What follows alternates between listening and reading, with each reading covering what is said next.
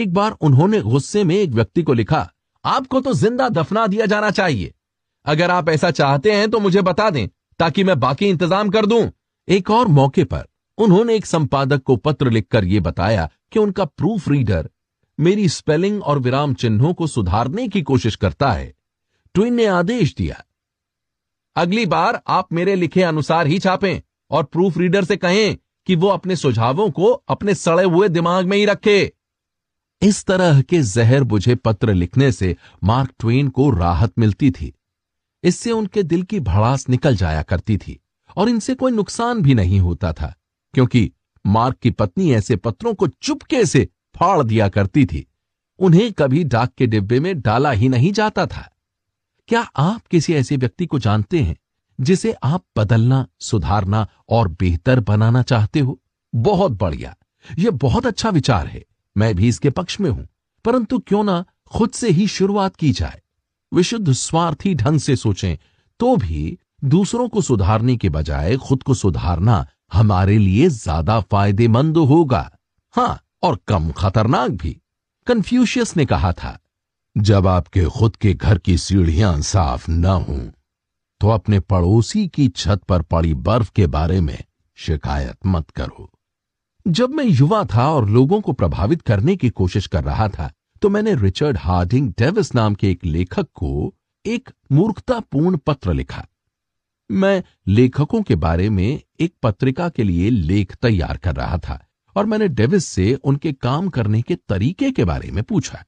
कुछ सप्ताह पहले ही मुझे किसी का ऐसा पत्र मिला था जिसके नीचे लिखा था, डिक्टेट किया गया परंतु पढ़ा नहीं गया। मैं इस वाक्य से बहुत प्रभावित हुआ।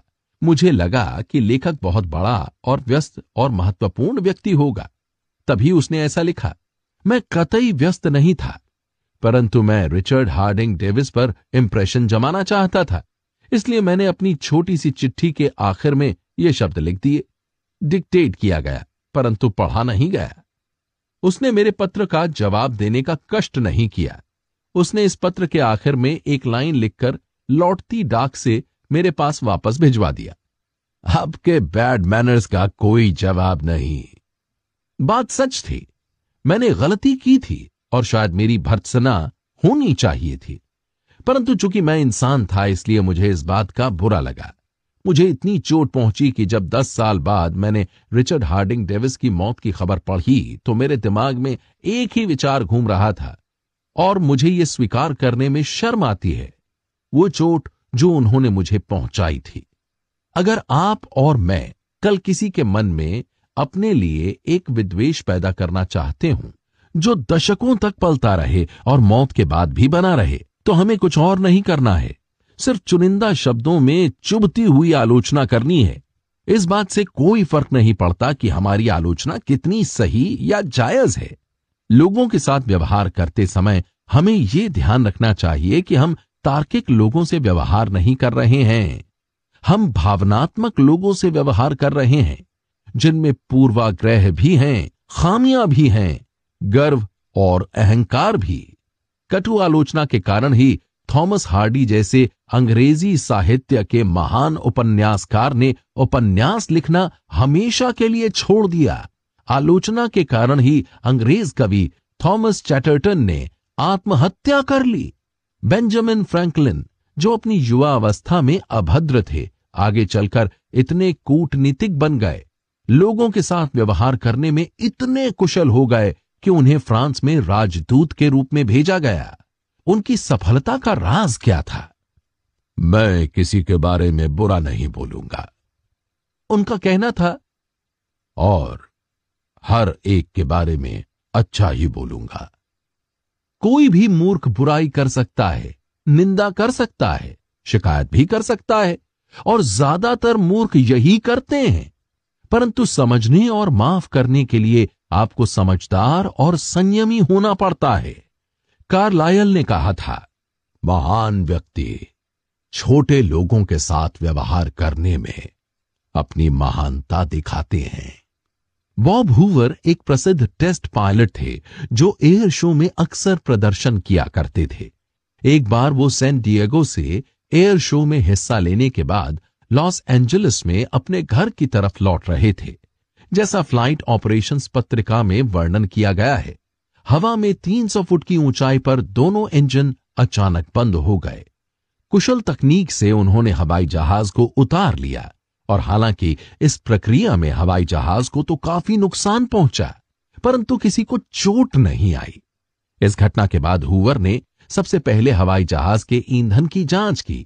जैसी उन्हें शंका थी, उनके द्वितीय विश्व युद्ध वाले प्रोपेलर जहाज में गैसोलीन की जगह जेट का ईंधन डाल दिया गया था। हवाई अड्डे लौटने के बाद उन्होंने उस मैकेनिक के बारे में पूछा जिसने उनके हवाई जहाज की सर्विसिंग की थी।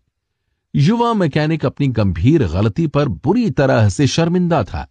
जब हूवर उसके पास पहुंचे तो उसके चेहरे पर आंसू बह रहे थे। उसकी गलती की वजह से एक बहुत महंगा हवाई जहाज नष्ट हो गया था और 3 जिंदगियां भी जा सकती थीं। आप हूवर के गुस्से का अनुमान लगा सकते हैं। इस लापरवाही के लिए यह कुशल और स्वाभिमानी पायलट कितनी कड़ी फटकार लगा सकता था, परंतु हूवर ने मैकेनिक को फटकार नहीं लगाई। उन्होंने उसकी आलोचना भी नहीं की। इसके बजाय उन्होंने अपनी बाह को उसके कंधे पर रखकर कहा, तुम्हें यह बताने के लिए कि मुझे तुम पर पूरा भरोसा है और अब तुम दोबारा ऐसा नहीं करोगे। मैं चाहता हूं कि तुम कल मेरे F-51 हवाई जहाज की सर्विसिंग करो। ज्यादातर मां बाप अपने बच्चों की आलोचना करते हैं। आप सोच रहे होंगे कि मैं आपको ऐसा करने से रोकूंगा। नहीं, मैं ऐसा नहीं करूंगा। मैं सिर्फ यह कहना चाहता हूं कि इससे पहले कि आप उनकी आलोचना करें, अमेरिकी पत्रकारिता के एक क्लासिक लेख फादर फॉरगेट्स को पढ़ लें। यह लेख पहली बार पीपल्स होम जनरल के संपादकीय के रूप में छपा था। हम इस लेख को लेखक की अनुमति से छाप रहे हैं। रीडर्स डाइजेस्ट में इसका संक्षिप्त रूपांतरण इस तरह प्रकाशित हुआ था। फादर फॉरगेट्स उन छोटे लेखों में से एक है जो गहन अनुभूति के किसी क्षण में लिखे जाते हैं, जो पाठकों के दिल को छू जाते हैं। अब यह लेख लगातार पुनर्प्रकाशित हो रहा है। इसके लेखक W. लिविंगस्टन लॉर्नेट के अनुसार यह लेख हजारों पत्रिकाओं और अखबारों में छप चुका है। इसे कई विदेशी भाषाओं में भी उतनी ही लोकप्रियता मिली है और उनमें भी यह लेख बहुत ज्यादा बार छपा है। मैंने हजारों लोगों को व्यक्तिगत अनुमति दी है कि वो इसका प्रयोग स्कूल, चर्च और लेक्चर प्लेटफॉर्म्स पर कर सकें। यह अनगिनत बार असंख्य कार्यक्रमों में, रेडियो पर भी आ चुका है। हैरानी की बात है कि कॉलेज की पत्रिकाओं और हाई स्कूल की पत्रिकाओं में भी यह लेख छपा है। कई बार एक छोटा सा लेख रहस्यमय कारणों से क्लिक हो जाता है। इस लेख के साथ यही हुआ है। Father forgets. हर पिता ये याद रखे। W. Livingston Larned. सुनो बेटे, मैं तुमसे कुछ कहना चाहता हूं। तुम गहरी नींद में सो रहे हो। तुम्हारा नन्हा सा हाथ तुम्हारे नाजुक गाल के नीचे दबा है और तुम्हारे पसीना पसीना ललाट पर घुंघराले बाल बिखरे हुए हैं। मैं तुम्हारे कमरे में चुपके से दाखिल हुआ हूं, अकेला। अभी कुछ मिनट पहले जब मैं लाइब्रेरी में अखबार पढ़ रहा था तो मुझे बहुत पश्चाताप हुआ। इसीलिए तो आधी रात को मैं तुम्हारे पास खड़ा हूं, किसी अपराधी की तरह। जिन बातों के बारे में मैं सोच रहा था वो ये है बेटी, मैं आज तुम पर बहुत नाराज हुआ। जब तुम स्कूल जाने के लिए तैयार हो रहे थे तब मैंने तुम्हें खूब डांटा। तुमने टॉवल के बजाय पर्दे से हाथ पोंछ लिए थे। तुम्हारे जूते गंदे थे। इस बात पर भी मैंने तुम्हें कोसा। तुमने फर्श पर इधर उधर चीजें फेंक रखी थीं। इस पर मैंने तुम्हें भला बुरा कहा। नाश्ता करते वक्त भी मैं तुम्हारी एक के बाद एक गलतियां निकालता रहा। तुमने डाइनिंग टेबल पर खाना बिखरा दिया था। खाते समय तुम्हारे मुंह से चपड़ चपड़ की आवाज आ रही थी। मेज पर तुमने कोहनियां भी टिका रखी थीं। तुमने ब्रेड पर बहुत सारा मक्खन भी चुपड़ लिया था। यही नहीं, जब मैं ऑफिस जा रहा था और तुम खेलने जा रहे थे तो तुमने मुड़कर हाथ हिलाकर बाय बाय डैडी कहा था। तब भी मैंने भ्रिकुटी तानकर टोका था। अपनी कॉलर ठीक करो। शाम को भी मैंने यही सब किया। ऑफिस से लौटकर मैंने देखा कि तुम दोस्तों के साथ मिट्टी में खेल रहे थे। तुम्हारे कपड़े गंदे थे, तुम्हारे मोजों में छेद हो गए थे। मैं तुम्हें पकड़ कर ले आया और तुम्हारे दोस्तों के सामने तुम्हें अपमानित किया। मोजे महंगे हैं, जब तुम्हें खरीदने पड़ेंगे तब तुम्हें इनकी कीमत समझ में आएगी। जरा सोचो तो सही, एक पिता अपने बेटे का इससे ज्यादा दिल किस तरह दुखा सकता है। क्या तुम्हें याद है, जब मैं लाइब्रेरी में पढ़ रहा था तब तुम रात को मेरे कमरे में आए थे, किसी सहमे हुए मृगछौने की तरह। तुम्हारी आंखें बता रही थीं कि तुम्हें कितनी चोट पहुंची है, और अखबार के ऊपर से देखते हुए पढ़ने में बाधा डालने के लिए तुम्हें झिड़क दिया था। कभी तो चैन से रहने दिया करो, अब क्या बात है? और तुम दरवाजे पर ही ठिठक गए थे। तुमने कुछ नहीं कहा था, बस भागकर मेरे गले में अपनी बाहें डालकर मुझे चूमा था और गुड नाइट कहकर चले गए थे। तुम्हारी नन्ही बाहों की जकड़न बता रही थी कि तुम्हारे दिल में ईश्वर ने प्रेम का ऐसा फूल खिलाया है जो इतनी उपेक्षा के बाद भी नहीं मुरझाया। और फिर तुम सीढ़ियों पर खट खट करके चढ़ गए। तो बेटी, इस घटना की कुछ ही देर बाद मेरे हाथों से अखबार छूट गया और मुझे बहुत ग्लानि हुई। ये क्या होता जा रहा है मुझे? गलतियां ढूंढने की, डांटने टपटने की आदत सी पड़ती जा रही है मुझे। अपने बेटे के बचपने का मैं ये पुरस्कार दे रहा हूं।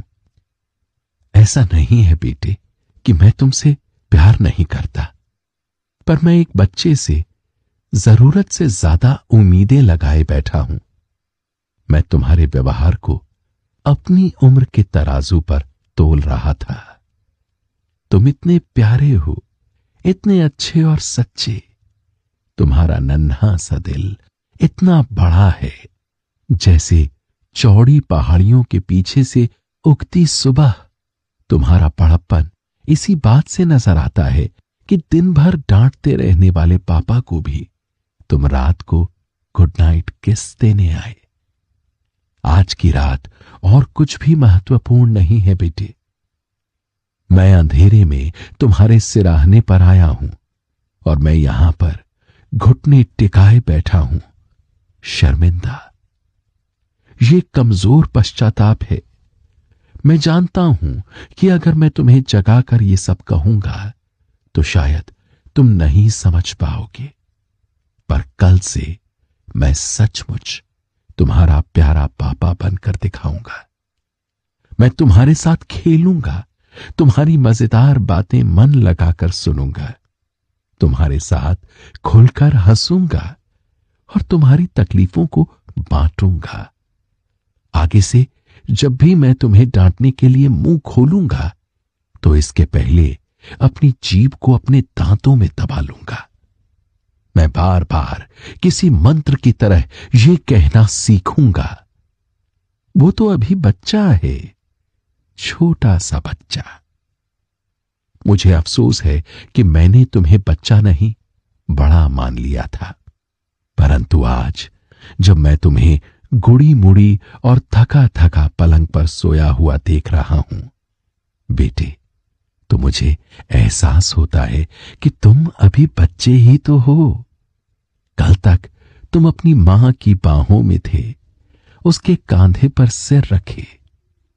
मैंने तुमसे कितनी ज्यादा उम्मीदें की थी, कितनी ज्यादा। लोगों की आलोचना करने के बजाय हमें उन्हें समझने की कोशिश करनी चाहिए।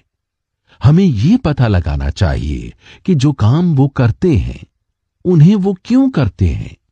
ये आलोचना करने से बहुत ज्यादा रोचक और लाभदायक होगा। यही नहीं, इससे सहानुभूति, सहनशक्ति और दयालुता का माहौल भी बनेगा। सबको समझ लेने का मतलब है सबको माफ कर देना। डॉक्टर जॉनसन ने कहा था, भगवान खुद इंसान की मौत से पहले उसका फैसला नहीं करता। फिर आप और मैं ऐसा करने वाले कौन होते हैं? सिद्धांत 1, बुराई मत करो, निंदा मत करो, शिकायत मत करो। खंड 1, अध्याय 2, लोगों के साथ व्यवहार करने का अचूक रहस्य। इस दुनिया में सिर्फ एक ही तरीका है जिससे आप किसी से कोई काम करवा सकते हैं। क्या आपने कभी यह सोचा है? हां, सिर्फ एक तरीका, और वो तरीका है उस व्यक्ति में वो काम करने की इच्छा पैदा करना। याद रखें, इसके अलावा कोई दूसरा तरीका है ही नहीं। हां, आप किसी के सीने पर रिवॉल्वर रखकर उसमें घड़ी देने की इच्छा पैदा करवा सकते हैं। आप अपने कर्मचारियों को नौकरी से निकालने की धमकी देकर उन्हें सहयोग देने के लिए विवश कर सकते हैं, तभी तक जब तक कि आप उनके सामने हैं। बच्चे को पीटकर या पिटाई का डर दिखाकर आप उससे अपनी बात मनवा सकते हैं, परंतु इन जंगली तरीकों के परिणाम अच्छे नहीं होंगे। केवल एक ही तरीके से मैं आपसे कोई चीज हासिल कर सकता हूं, और वो तरीका है आपको वो देना जो आप चाहते हैं। आप क्या चाहते हैं? सिगमंड फ्रॉइड ने कहा था कि किसी भी काम को करने के पीछे मनुष्य की दो मूलभूत आकांक्षाएं होती हैं, सेक्स की आकांक्षा और महान बनने की आकांक्षा। अमेरिका के महान दार्शनिक जॉन ड्यूई ने इसी बात को जरा अलग ढंग से कहा था। डॉक्टर ड्यूई ने कहा था कि मानव प्रकृति में सबसे गहन आकांक्षा महत्वपूर्ण बनने की आकांक्षा होती है। इस वाक्यांश को याद रखें, महत्वपूर्ण बनने की आकांक्षा। यह महत्वपूर्ण है। हम इस पुस्तक में इस वाक्यांश के बारे में बार बार सुनेंगे। आप क्या चाहते हैं? वैसे तो हम ढेर सारी चीजें चाहते हैं, परंतु बहुत कम चीजों को हम इतनी प्रबलता से चाहते हैं कि उनके बिना हमारा काम नहीं चल सकता। ज्यादातर लोगों में नीचे दी गई चीजों की आकांक्षा होती है। पहला, स्वास्थ्य और जीवन का संरक्षण। दूसरा, भोजन। तीसरा, नींद। चौथा, पैसा और पैसे से खरीदी जाने वाली वस्तुएं। पांचवा, परलोक सुधारना। छठा, सेक्स की संतुष्टि। सातवां, बच्चों का कल्याण। आठवां, महत्व की भावना। और लगभग ये सभी आकांक्षाएं आमतौर पर पूरी हो जाती हैं या संतुष्ट हो जाती हैं, सिवाय एक के, वो आकांक्षा जो उतनी ही गहन और प्रचंड होती है जितनी कि भोजन या नींद की आकांक्षा। और वो आकांक्षा शायद ही कभी संतुष्ट होती है। इस आकांक्षा को फ्रॉइड ने महान बनने की आकांक्षा कहा है और ड्यूई ने महत्वपूर्ण बनने की आकांक्षा कहा है। लिंकन ने एक बार एक पत्र की शुरुआत में लिखा था, हर एक को तारीफ अच्छी लगती है। विलियम जेम्स ने कहा था, हर मनुष्य के दिल की गहराई में ये लालसा छुपी होती है कि उसे सराहा जाए। गौर करें, उसने इस आकांक्षा को इच्छा या चाहत या कामना नहीं कहा। उसने कहा सराहे जाने की लालसा। ये एक ऐसी मानवीय भूख है जो स्थायी है, और वो दुर्लभ व्यक्ति जो लोगों की इस प्रशंसा की भूख को संतुष्ट करता है, लोगों को अपने वश में कर सकता है। लोग उससे इतना प्रेम करेंगे कि दफनाने वाले तक उसकी मौत पर दुखी होंगे। इंसानों और जानवरों में यही फर्क है। इंसानों में महत्वपूर्ण बनने की आकांक्षा होती है। जब मैं मिसूरी में फार्म बॉय था तो मेरे पिता अच्छी नस्ल के बेहतरीन ड्यूरॉक जर्सी सुअरों और मवेशियों को पाला करते थे। हम अपने सुअरों और मवेशियों को मेलों में होने वाली प्रदर्शनियों में ले जाया करते थे और पूरे मिडिल वेस्ट में जानवरों की प्रदर्शनियों में हिस्सा लिया करते थे। हमने दर्जनों बार प्रथम पुरस्कार जीते। मेरे पिताजी ने सफेद मलमल के टुकड़े पर नीले रिबन लगा दिए और जब भी उनके दोस्त या आगंतुक घर में आया करते थे तो वो अपने सफेद मलमल के लंबे टुकड़े गर्व से दिखाते थे। एक सिरे को वो पकड़ते थे और दूसरे सिरे को मैं, और इस तरह वो अपने नीले रिबन प्रदर्शित किया करते थे। सुअरों को अपने जीते हुए रिबनों की कतई परवाह नहीं थी, परंतु मेरे पिताजी को थी। पुरस्कार उन्हें महत्वपूर्ण होने का एहसास दिलाते थे। अगर हमारे पूर्वजों में महत्वपूर्ण होने की आकांक्षा इतनी प्रबल न होती तो सभ्यता का विकास असंभव था। इसके बिना हम आज भी जानवरों की तरह ही रह रहे होते। महत्वपूर्ण बनने की इसी आकांक्षा के कारण एक अशिक्षित और गरीब ग्रोसरी क्लर्क कानून की किताबें पढ़ने के लिए प्रेरित हुआ, जो उसने रद्दी वाले से 50 सेंट में खरीदी थी। आपने शायद उस ग्रोसरी क्लर्क का नाम सुना होगा। उसका नाम था लिंकन। महत्वपूर्ण बनने की इसी आकांक्षा ने डिफेंस को अपने अमर उपन्यास लिखने के लिए प्रेरित किया। इसी आकांक्षा ने सर क्रिस्टोफर रेन को पत्थरों में सिम्फनी लिखने के लिए प्रेरित किया। इसी आकांक्षा की वजह से रॉकफेलर ने करोड़ों डॉलर जमा किए और कभी खर्च नहीं किए। इसी आकांक्षा के कारण आपके शहर का सबसे अमीर परिवार एक ऐसा घर बनाता है जो उसकी जरूरत के हिसाब से बहुत बड़ा होता है।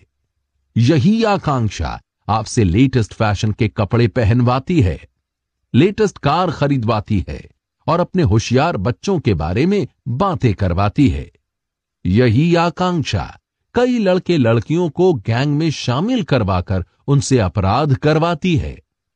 न्यूयॉर्क के भूतपूर्व पुलिस कमिश्नर E.P. मलरूनी के अनुसार औसत युवा अपराधी में इतना ईगो होता है कि गिरफ्तार होने के बाद उसकी सबसे पहली मांग उन अखबारों को पढ़ने की होती है जिन्होंने उसे हीरो बना दिया। वो बाद में मिलने वाली सजा को लेकर उतने चिंतित नहीं होते जितने कि अखबार में नामी खिलाड़ियों, फिल्म और टीवी स्टार्स और राजनेताओं के साथ छपी अपनी तस्वीर को देखकर खुश होते हैं। आप मुझे बता दें कि किस बात से आपको महत्वपूर्ण होने का अनुभव होता है और मैं आपको बता दूंगा कि आप क्या हैं। इस बात से आपका चरित्र निर्धारित होता है। यह आपके बारे में सबसे महत्वपूर्ण बात है। उदाहरण के तौर पर जॉन डी रॉकफेलर को चीन के पीकिंग शहर में एक अस्पताल बनवाने के लिए करोड़ों डॉलर का दान देने में महत्व का एहसास होता था। ऐसे लाखों गरीब लोगों के भले के लिए जिन्हें न कभी उन्होंने देखा है और न ही कभी देख पाएंगे। दूसरी तरफ डिलिंजर एक लुटेरा, बैंक डकैत और हत्यारा बनने में महानता अनुभव करता है। जब FBI के एजेंट उसे खोज रहे थे तो वो मिनेसोटा के एक फार्म हाउस में घुसा और उसने कहा, मैं डिलिंजर हूं। उसे इस बात पर गर्व था कि वो देश का सबसे चर्चित अपराधी है। उसने कहा, मैं तुम्हें नुकसान नहीं पहुंचाऊंगा, परंतु मैं डिलिंजर हूं। हां, डिलिंजर और रॉकफेलर में यह महत्वपूर्ण अंतर था कि उन्हें महत्वपूर्ण होने का अनुभव अलग अलग चीजों से होता था। इतिहास ऐसे रोचक उदाहरणों से भरा पड़ा है कि प्रसिद्ध लोगों ने महत्वपूर्ण होने की अपनी आकांक्षा को किस तरह अभिव्यक्त किया। George Washington his mightiness the president of United States कहलाना पसंद करते थे। कोलंबस ने admiral of the ocean and viceroy of India के टाइटल के लिए आवेदन किया था। कैथरीन महान ऐसे पत्रों को नहीं पढ़ती थीं जिन पर हर इंपीरियल मेजेस्टी नहीं लिखा होता था, और मिसेस लिंकन व्हाइट हाउस में मिसेस ग्रांट पर शेरनी की तरह झपटते हुए चिल्लाई थीं, तुमने बिना मेरी इजाजत के मेरे सामने बैठने की जुर्रत कैसे की? हमारे देश के करोड़पतियों ने एडमिरल बर्ड के अंटार्कटिका अभियान के लिए 1928 में इस शर्त पर धन दिया कि बर्फीले पर्वतों की श्रेणियों का नाम उनके नाम पर रखा जाए। प्रसिद्ध लेखक विक्टर ह्यूगो चाहते थे कि पेरिस शहर का नाम उनके नाम पर रखा जाए। महान शेक्सपियर भी अपने परिवार के लिए कोट ऑफ आर्म्स हासिल करके अपने नाम को अधिक महत्वपूर्ण बनाना चाहते थे। सहानुभूति और ध्यान आकर्षित करने के लिए तथा महत्वपूर्ण होने का अनुभव करने के लिए लोग बीमार होने का बहाना करते हैं। उदाहरण के तौर पर मिसेस मैकिनली को ही लें। उन्हें महत्वपूर्ण होने का एहसास तब होता था जब वो अपने पति को, यानी कि अमेरिका के राष्ट्रपति को, देश के महत्वपूर्ण मामलों की उपेक्षा करने के लिए विवश कर देती थीं। अमेरिका के राष्ट्रपति की यह पत्नी चाहती थी कि उनके पति अपने सारे काम धाम छोड़कर उनके पास घंटों बैठे रहें, अपनी बाहों में लेकर उन्हें शांत करने की कोशिश करें। वो अपने पति का ध्यान खींचने के लिए इतनी व्याकुल थीं कि उन्होंने जोर देकर कहा कि दांतों के डॉक्टर के पास जाते समय भी उनका पति उनके साथ रहे। एक बार जब उन्हें दांतों के डॉक्टर के पास अकेले जाना पड़ा, क्योंकि उस समय उनके पति का गृह मंत्री जॉन हे के साथ अपॉइंटमेंट था, तो इस छोटी सी बात पर इन श्रीमती जी ने तूफान खड़ा कर दिया था।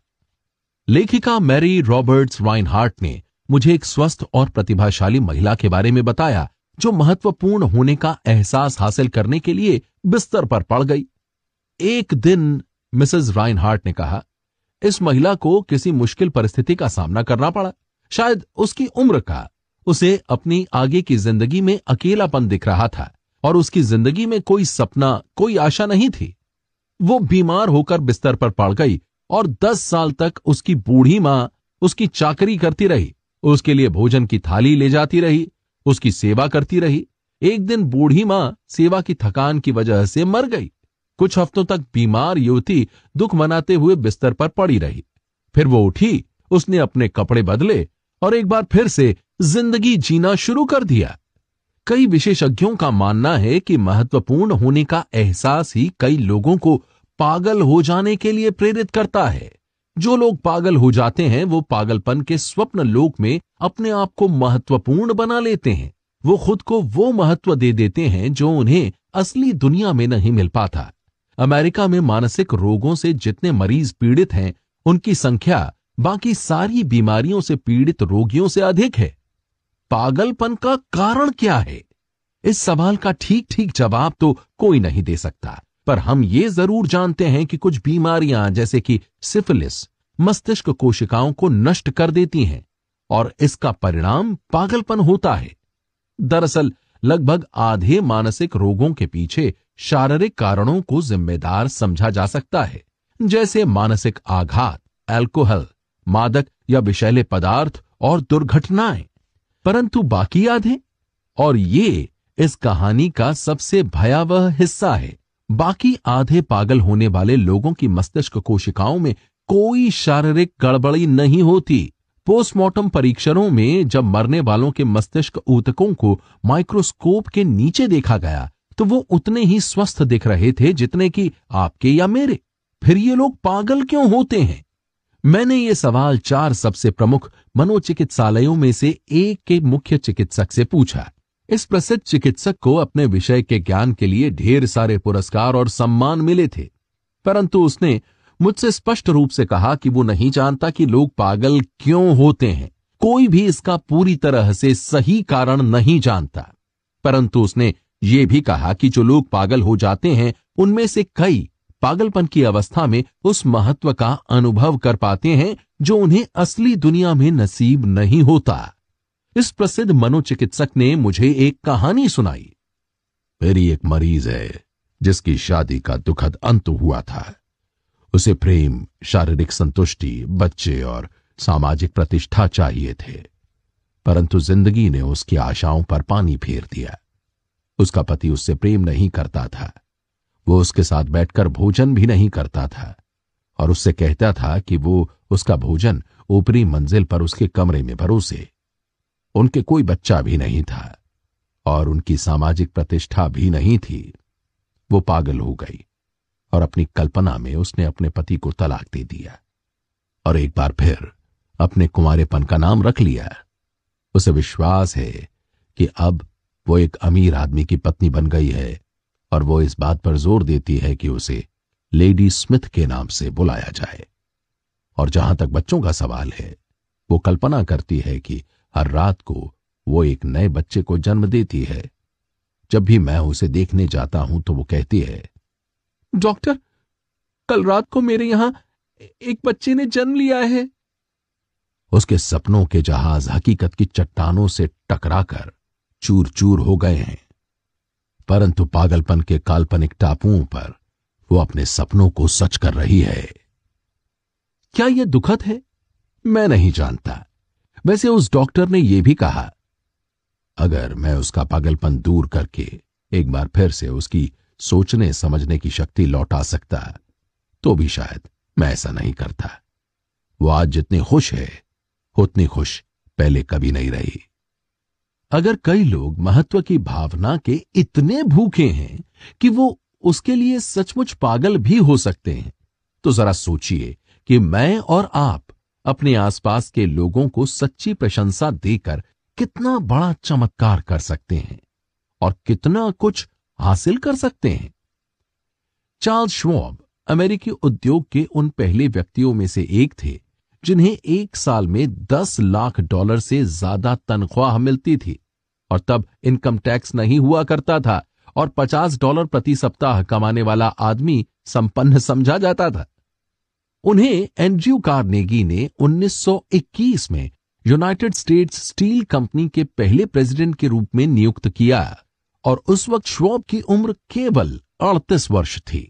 बाद में श्वाब यूएस स्टील छोड़कर मुश्किल में फंसी बैथलेहम स्टील कंपनी के प्रेसिडेंट बने और उन्होंने इसे अमेरिका की सर्वाधिक लाभदायक कंपनियों में से एक बना दिया।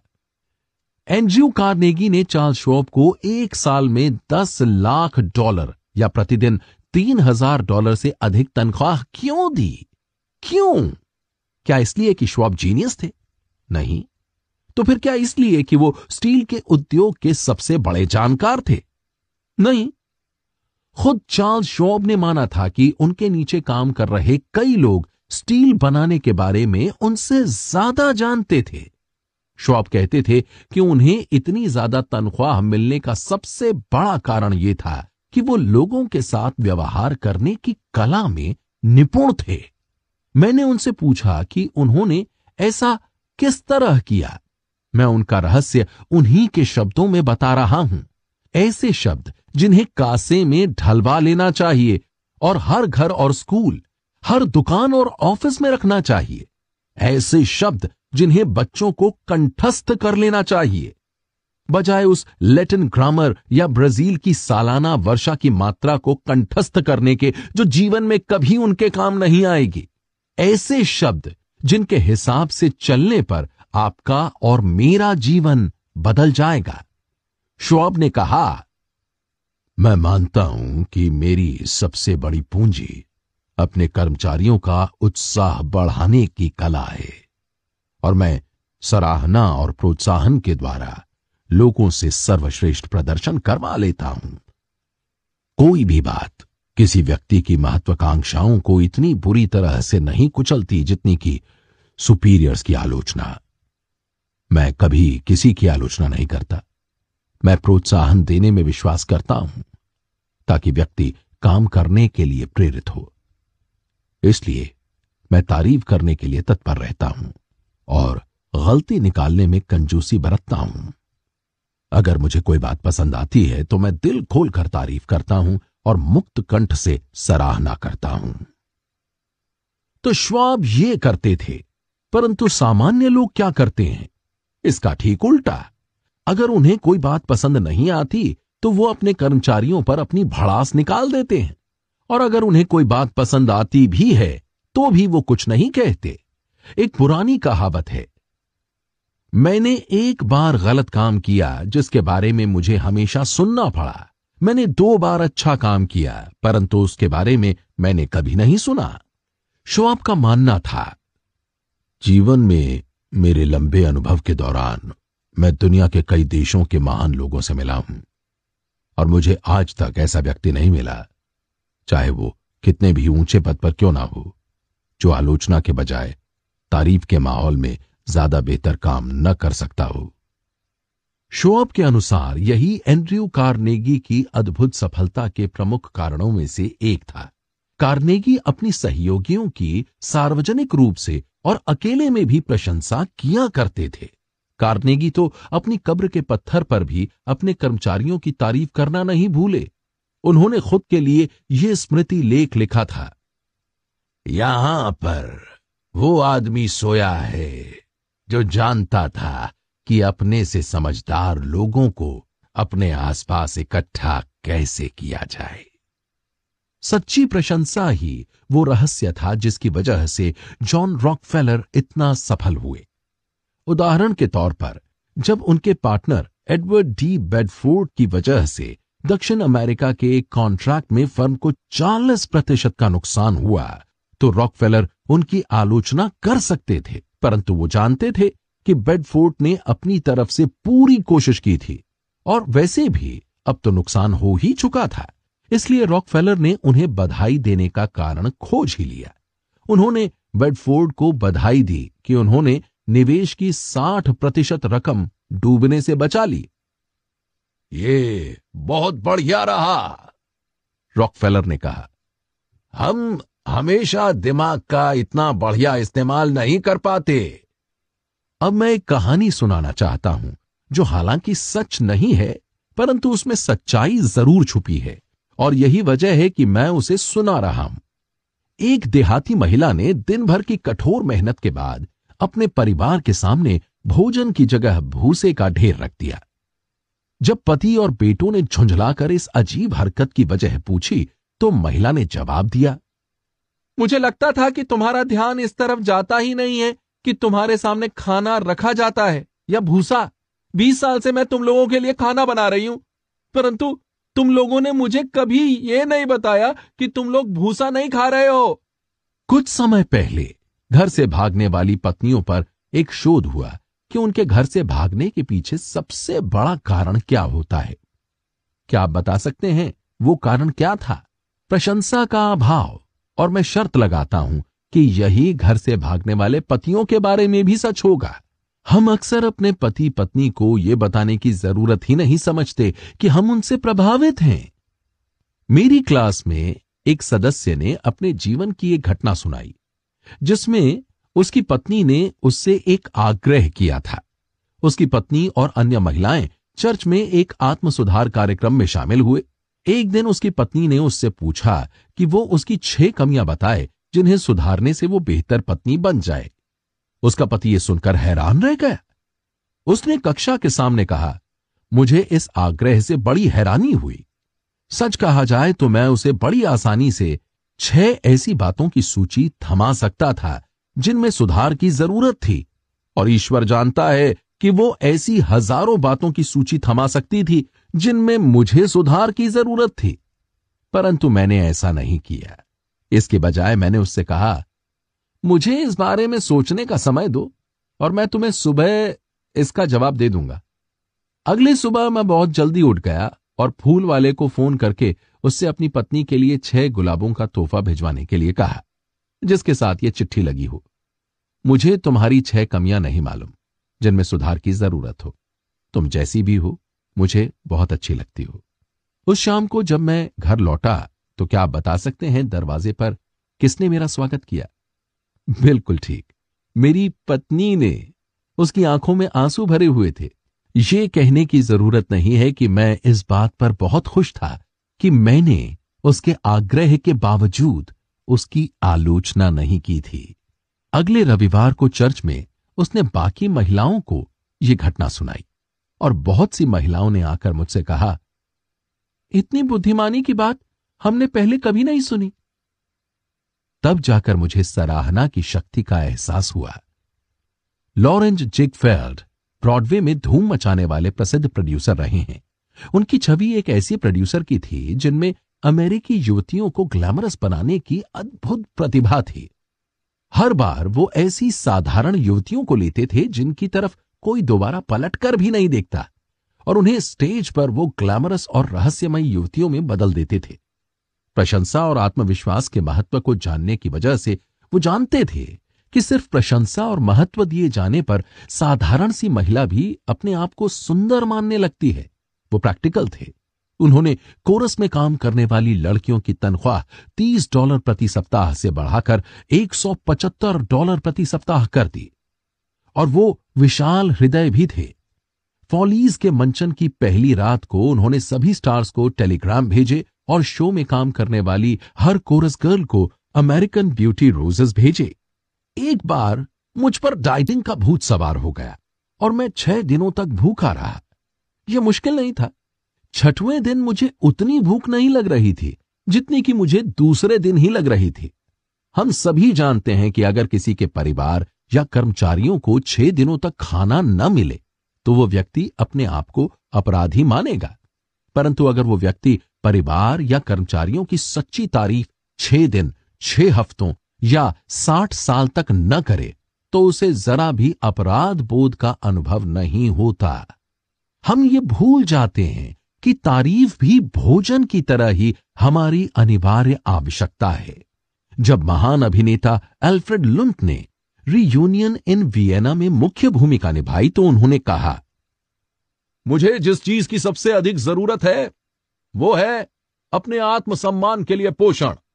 हम अपने बच्चों, दोस्तों और कर्मचारियों के शरीर को पोषण देते हैं, परंतु हम उनके आत्मसम्मान को कितना कम पोषण देते हैं। हम उन्हें ऊर्जा के लिए मीट और आलू उपलब्ध करवाते हैं, परंतु हम उन्हें प्रशंसा के दयालुतापूर्ण शब्द देना भूल जाते हैं जो सालों तक उनकी यादों में सुबह के सितारों के संगीत की तरह गूंजेंगे। पॉल हार्वे ने अपने एक radio broadcast the rest of the story में बताया था कि किस तरह सच्ची प्रशंसा किसी इंसान की जिंदगी बदल सकती है। उन्होंने एक घटना सुनाई। कई साल पहले डेट्रॉइट की एक टीचर ने स्टेवी मॉरिस से कहा था कि वो क्लासरूम में गुम हो गए चूहे को खोजने में उसकी मदद करे। आप इस बात पर गौर करें, उसने इस बात की प्रशंसा की कि प्रकृति ने भले ही स्टेवी को आंखें नहीं दी थी, परंतु इसके बदले में स्टेवी को सुनने की अद्भुत शक्ति प्रदान की थी। स्टेवी में ऐसा कुछ था जो उस क्लास में किसी और के पास नहीं था, परंतु दरअसल यह पहली बार था जब किसी ने उसकी सुनने की शक्ति के लिए स्टेवी की तारीफ की थी। अब सालों बाद स्टेवी भी मानते हैं कि यह प्रशंसा उनके लिए एक नए जीवन की शुरुआत थी। उस घटना के बाद उन्होंने अपनी सुनने की कला को विकसित किया और स्टेवी वंडर के स्टेज नाम को अपनाकर वो 70 के दशक के महान पॉप सिंगर और गीतकार बन गए। कई पाठक इन शब्दों को पढ़ते समय ये सोच रहे होंगे, अच्छा, चापलूसी, मक्खन पॉलिश। मैंने इनका इस्तेमाल करके देखा है। समझदार लोगों के सामने ये तरीके काम नहीं आते। सही बात है, चापलूसी समझदार लोगों के सामने सफल नहीं होती। ये उथली, स्वार्थी और झूठी होती है। इसे असफल होना ही चाहिए और यह असफल होती भी है। वैसे कई लोग तो तारीफ के इतने भूखे होते हैं कि वो चापलूसी को भी तारीफ समझकर उसे निगल जाते हैं। ठीक उसी तरह जिस तरह भूख से मरता आदमी घास और कीड़े मकोड़े तक खा लेता है। महारानी विक्टोरिया को भी चापलूसी पसंद थी। प्रधानमंत्री बेंजामिन डिज़रायली ने यह स्वीकार किया कि वो महारानी की चापलूसी किया करते थे। उनके शब्दों में वो बड़ी चम्मच से मक्खन लगाया करते थे। परंतु डिज़रायली ब्रिटेन के सबसे सुसंस्कृत, योग्य और चतुर व्यक्तियों में से एक थे।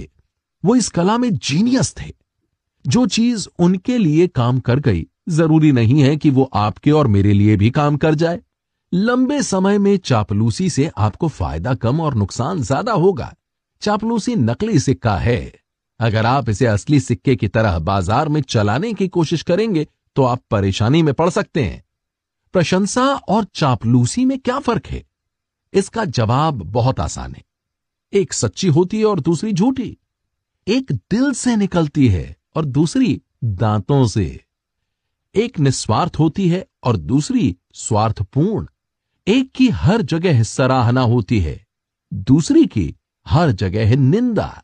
मैंने मेक्सिको सिटी के चापुल्टेक पैलेस में हाल ही में Mexican hero general Alvaro Obregon की मूर्ति देखी।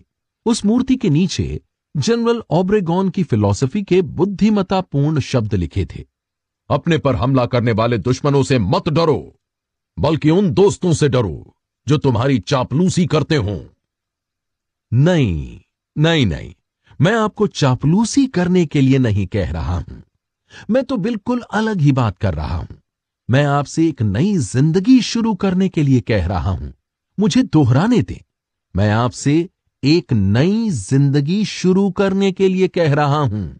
सम्राट जॉर्ज पंचम ने बकिंघम पैलेस में अपनी स्टडी की दीवार पर 6 सूत्र वाक्य लगा रखे थे। इनमें से एक सूत्र वाक्य था, मुझे ये सिखाएं कि न तो मैं किसी की झूठी तारीफ करूं और न ही किसी की झूठी तारीफ सुनने के लिए उत्सुक रहूं। यही चापलूसी का अर्थ है, झूठी तारीफ। मैंने एक बार चापलूसी की परिभाषा कहीं पढ़ी थी जो दोहराने लायक है। चापलूसी सामने वाले को वही बताना है जो वो अपने बारे में सोचता है। आप चाहे जो भाषा का इस्तेमाल कर लें, रॉल्फ वॉल्डो इमर्सन ने कहा था, आप हमेशा वही कह पाएंगे जो आप हैं। अगर हमें सिर्फ चापलूसी ही करनी हो तो सबकी चापलूसी करके हम बड़ी आसानी से मानवीय संबंधों के विशेषज्ञ बन सकते हैं। जब हम किसी निश्चित समस्या के बारे में नहीं सोच रहे होते हैं तो अपने खाली समय में 95% वक्त हम खुद के बारे में ही सोचते हैं। अगर हम खुद के बारे में सोचना थोड़ा कम कर दें और दूसरे व्यक्ति की अच्छाइयों के बारे में सोचने लगें तो हमें चापलूसी की जरूरत ही नहीं पड़ेगी, जिसे पहली ही नजर में अक्सर मुंह से निकलने से पहले ही पहचान लिया जाता है और जो बड़ी उथली और झूठी लगती है। आज की दुनिया में सच्ची तारीफ दुर्लभ हो गई है। न जाने ऐसा क्यों होता है कि हम अच्छे नंबर लाने पर अपने पुत्र या पुत्री की प्रशंसा करना अक्सर भूल जाते हैं, या हम अपने बच्चों को उस समय प्रोत्साहित करने में असफल रहते हैं जब वो पहली बार अच्छा केक बनाने में सफल होते हैं या चिड़ियों के लिए घर बनाते हैं। बच्चों को अपने माता पिता की रुचि और प्रशंसा से जो आनंद मिलता है, उससे अधिक आनंद और किसी बात से नहीं मिलता। अगली बार जब आप अपने क्लब में अच्छे भोजन का आनंद लें तो रसोइये तक ये संदेश जरूर भिजवाएं कि खाना अच्छा बना था। और जब कोई थका हुआ सेल्समैन आपके प्रति बहुत अधिक शिष्टाचार दिखाए तो इसका भी उल्लेख करना न भूलें। हर पादरी, हर भाषण देने वाला और हर सार्वजनिक वक्ता जानता है कि अगर श्रोताओं की भीड़ में से एक भी व्यक्ति ताली न बजाए या तारीफ न करे तो कितना बुरा लगता है और उत्साह कितना कम हो जाता है। प्रोफेशनल्स पर जो लागू होता है वो ऑफिस, दुकानों, फैक्ट्रियों के कर्मचारियों, हमारे परिवारों और दोस्तों पर दुगुना लागू होता है। अपने संबंधों में हमें ये कभी नहीं भूलना चाहिए कि हमारे संगी साथी इंसान हैं और तारीफ के भूखे हैं। ये वो असली सिक्का है जिसे हर व्यक्ति पसंद करता है। अपनी हर दिन की यात्रा में कृतज्ञता की चिंगारियों की दोस्ताना पगडंडी छोड़ने की कोशिश करें। आपको आश्चर्य होगा कि किस तरह इन चिंगारियों से दोस्ती की छोटी छोटी लौ प्रज्वलित हो जाएगी जो आपकी अगली यात्रा में आपको गर्माहट देगी। न्यू फेयरफील्ड कनेक्टिकट की पामेला डनहैम की जिम्मेदारियों में से एक थी एक नए जेनिटर की सुपरविजन की, जिसका काम काफी खराब था। दूसरे कर्मचारी उसका मखौल उड़ाया करते थे और उसे बताया करते थे कि वो कितना घटिया काम कर रहा था। यह बहुत ही गलत बात थी। दुकान का बहुत सा कीमती वक्त बर्बाद हो रहा था। पैम ने इस कर्मचारी को प्रेरित करने के कई तरीके आजमाए, परंतु कोई लाभ नहीं हुआ। फिर उसने देखा कि कभी कभार वो किसी काम को बहुत अच्छे ढंग से कर देता था। पैम ने फैसला किया कि जब भी ऐसा मौका आएगा तो वो दूसरे लोगों के सामने उसकी तारीफ करेगी। ऐसा करने के बाद सबने देखा कि हर दिन उसके काम में सुधार होता गया और जल्द ही वो अपना सारा काम अच्छे ढंग से करने लगा। अब सभी लोग उसका सम्मान करते हैं और उसकी प्रशंसा करते हैं। सच्ची प्रशंसा से सकारात्मक परिणाम मिले, जबकि आलोचना और मखौल से कुछ हाथ नहीं आया। लोगों को ठेस पहुंचाने से वो कभी नहीं बदलते, न ही इससे कोई सकारात्मक प्रभाव पड़ता है। इसलिए ऐसा व्यवहार करना निरर्थक होता है। एक पुरानी कहावत है जिसे मैंने काटकर अपने शीशे पर चिपका लिया है, जहां मैं इसे हर रोज पढ़ लेता हूं। मैं इस राह पर सिर्फ एक बार ही चलूंगा, इसलिए अगर मैं कुछ अच्छा कर सकता हूं या किसी इंसान का कुछ भला कर सकता हूं तो मैं ऐसा अभी कर दूं। मैं इसे टालूंगा नहीं, नजरअंदाज नहीं करूंगा, क्योंकि मैं दोबारा इस राह पर नहीं लौटूंगा। इमर्सन ने कहा था, हर व्यक्ति मुझसे किसी ना किसी बात में बेहतर होता है, मैं उसकी वो बात सीख लेता हूं। अगर ये इमर्सन के बारे में सही है तो हमारे और आपके बारे में तो ये 1000 गुना ज्यादा सही है। हम अपनी उपलब्धियों, अपनी इच्छाओं के बारे में सोचना छोड़ दें। हम चापलूसी को भूल जाएं, ईमानदारी से सच्ची प्रशंसा करें, दिल खोल कर तारीफ करें और मुक्त कंठ से सराहना करें। अगर आप ऐसा करेंगे तो आप पाएंगे कि लोग आपके शब्दों को अपनी यादों की तिजोरी में रखेंगे और जिंदगी भर उन्हें दोहराते रहेंगे। आपने जो कहा है वो आप भूल जाएंगे, पर वो नहीं भूल पाएंगे। सिद्धांत 2, सच्ची तारीफ करने की आदत डालें। खंड 1, अध्याय 3। जो ये कर सकता है उसके साथ पूरी दुनिया है, जो ये नहीं कर सकता वो अकेला ही रहेगा। गर्मियों में मैं अक्सर मैन नदी में मछलियां पकड़ने जाया करता था। व्यक्तिगत रूप से मुझे स्ट्रॉबेरी और क्रीम बहुत पसंद हैं, परंतु मैंने ये पाया कि किसी अजीब कारण से मछलियों को कीड़े पसंद थे। इसलिए जब मैं मछली पकड़ने जाता था तो मैं इस बात पर ध्यान नहीं देता था कि मुझे क्या पसंद है। मैं हुक में स्ट्रॉबेरी और क्रीम का चारा नहीं लगाता था। इसके बजाय मैं कीड़े को मछली के सामने लटकाकर उससे पूछता था, क्या आप इसे खाना पसंद करेंगी? क्यों ना हम लोगों को आकर्षित करने के लिए भी इसी कॉमन सेंस का प्रयोग करें। यही ग्रेट ब्रिटेन के प्रधानमंत्री लॉर्ड जॉर्ज ने प्रथम विश्व युद्ध में किया। जब किसी ने उनसे पूछा कि वो किस तरह सत्ता में बने रह पाए, जबकि युद्ध काल के दूसरे नेता विल्सन, ऑरलैंडो और क्लीमेंचियो भुला दिए गए, तो उन्होंने बड़ा अच्छा जवाब दिया। उनका जवाब था कि अगर उनके बने रहने का कोई कारण बताया जा सकता है तो वो ये है कि उन्होंने सीख लिया था कि किस तरह मछली की पसंद के हिसाब से चारा लगाया जाए। हम क्या चाहते हैं इस बारे में बात करने से क्या फायदा? ये तो बचपना है, मूर्खता है।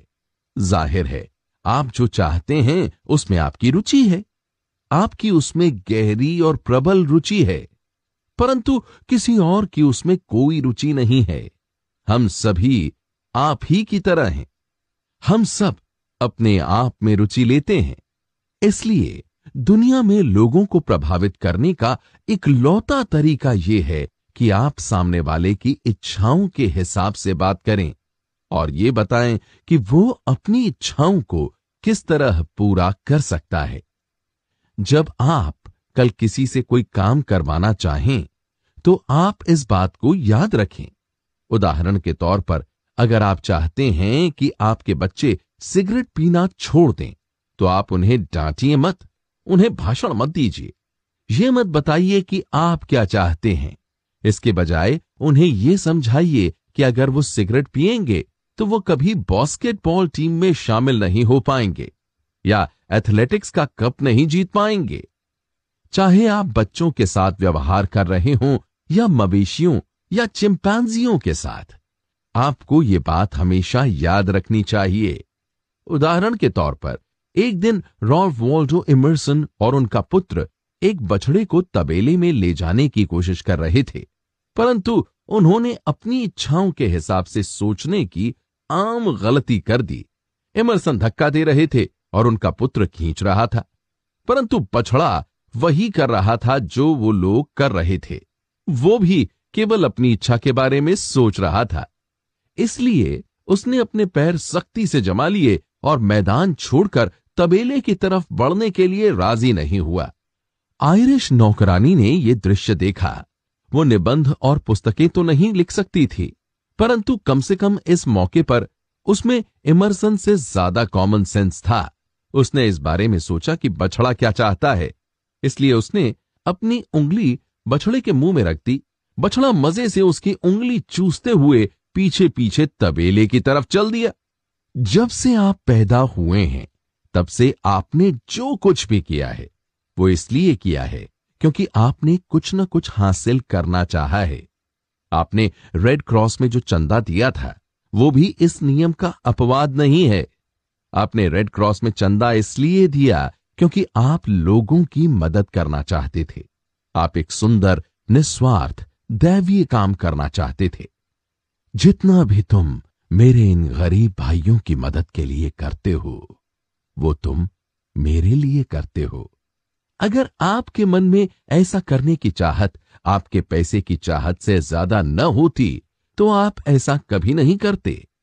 या हो सकता है कि आपने ये चंदा इसलिए दिया हो क्योंकि आपको इनकार करने में शर्म आ रही हो, या किसी ग्राहक ने आपसे ऐसा करने के लिए कहा हो। परंतु एक बात तो तय है, आपने रेड क्रॉस में योगदान इसलिए दिया क्योंकि आप कुछ चाहते थे। अपनी प्रसिद्ध पुस्तक इन्फ्लुएंसिंग ह्यूमन बिहेवियर में हैरी ए ओवरस्ट्रीट ने लिखा है, कर्म पैदा होता है हमारी मूलभूत इच्छा से, और बिजनेस, घर, स्कूल और राजनीति में दूसरों को काम करने के लिए प्रेरित करने वाले लोगों को सबसे बढ़िया सलाह यही दी जा सकती है, सबसे पहले सामने वाले व्यक्ति में काम करने की प्रबल इच्छा जगाएं। जो ये कर सकता है उसके साथ पूरी दुनिया है, जो ये नहीं कर सकता वो अकेला ही रहेगा।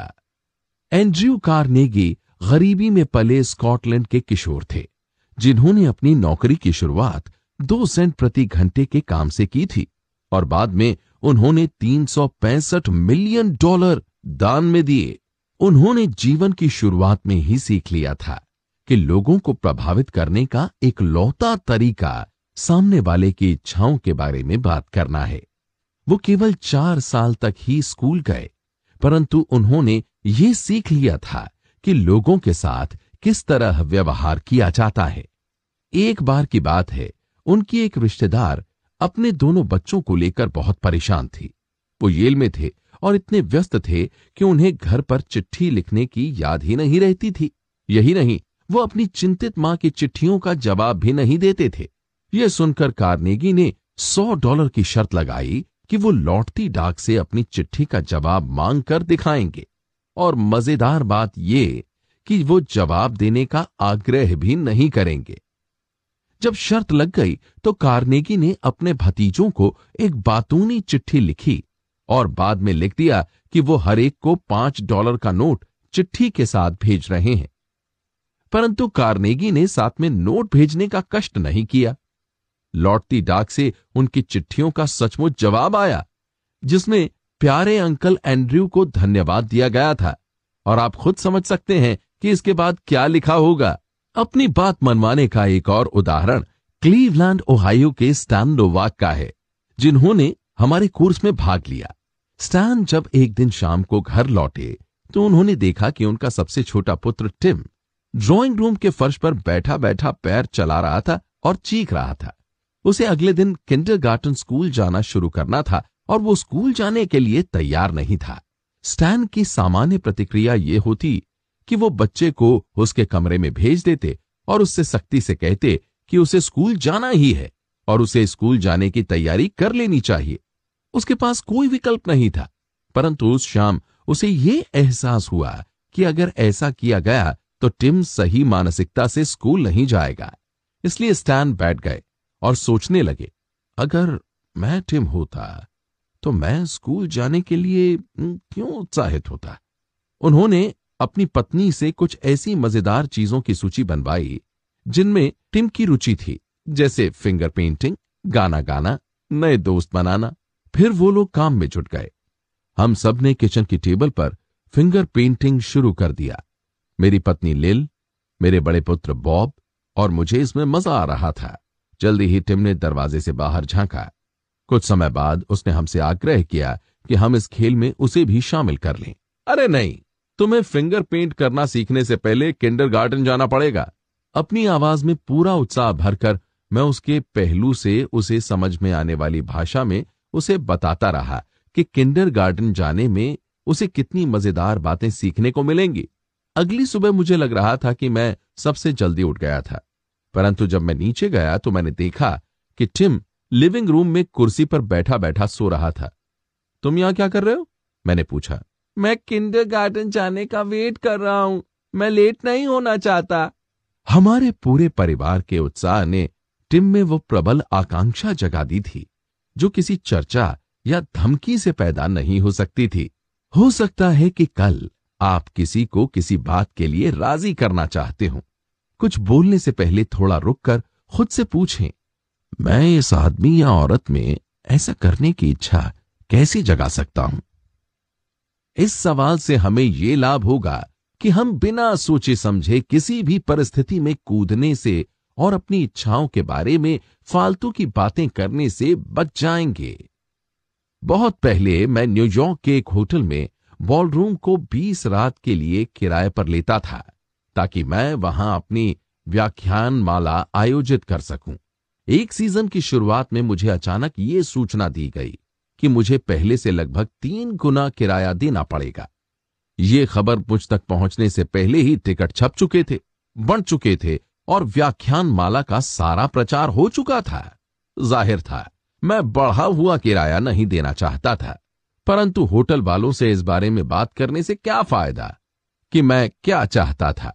होटल का मैनेजर मेरी इच्छा के हिसाब से नहीं, अपनी इच्छा के हिसाब से काम करता था। 2 दिन बाद मैं मैनेजर से मिलने गया।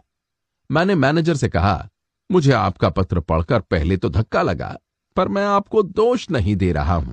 अगर मैं आपकी जगह होता तो मैं भी शायद इसी तरह का पत्र लिखता। होटल का मैनेजर होने के नाते अधिकतम लाभ कमाना आपका कर्तव्य है। अगर आप ऐसा नहीं करेंगे तो आपको नौकरी से निकाल दिया जाएगा, और निकाल देना चाहिए। अब आइए एक कागज लेकर ये लिखें कि किराया बढ़ाने से आपको कौन कौन से लाभ होंगे और कौन कौन सी हानियां। मैंने एक कागज उठाया, उस पर बीचों बीच एक लाइन खींची और एक कॉलम में फायदे और दूसरे कॉलम में नुकसान शीर्षक डाल दिया। मैंने लाभ वाले कॉलम में लिखा बॉल रूम फ्री। फिर मैंने कहा, आपको यह फायदा होगा कि डांस और दीगर समारोहों के लिए आपका बॉल रूम खाली रहेगा। यह एक बहुत बड़ा लाभ है क्योंकि आपको इन आयोजनों से ज्यादा किराया मिल पाएगा, जबकि अगर आप व्याख्यान माला के लिए ये बॉल रूम किराए पर देते हैं तो इससे आपको कम पैसे मिलेंगे। अगर मैं 20 रातों तक इस बॉल रूम में डेरा डाले रहूंगा तो इससे निश्चित रूप से आपके हाथ से फायदेमंद बिजनेस के कई मौके निकल जाएंगे। अब हम हानियों पर ध्यान देते हैं। पहली बात तो ये कि मुझसे अपनी आमदनी बढ़ाने के बजाय आप अपनी आमदनी घटा रहे हैं।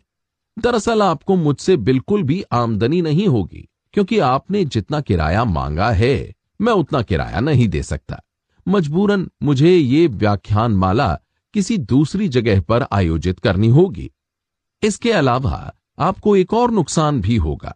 व्याख्यान माला के बहाने बहुत से सुशिक्षित और सुसंस्कृत लोग आपके होटल में आते हैं।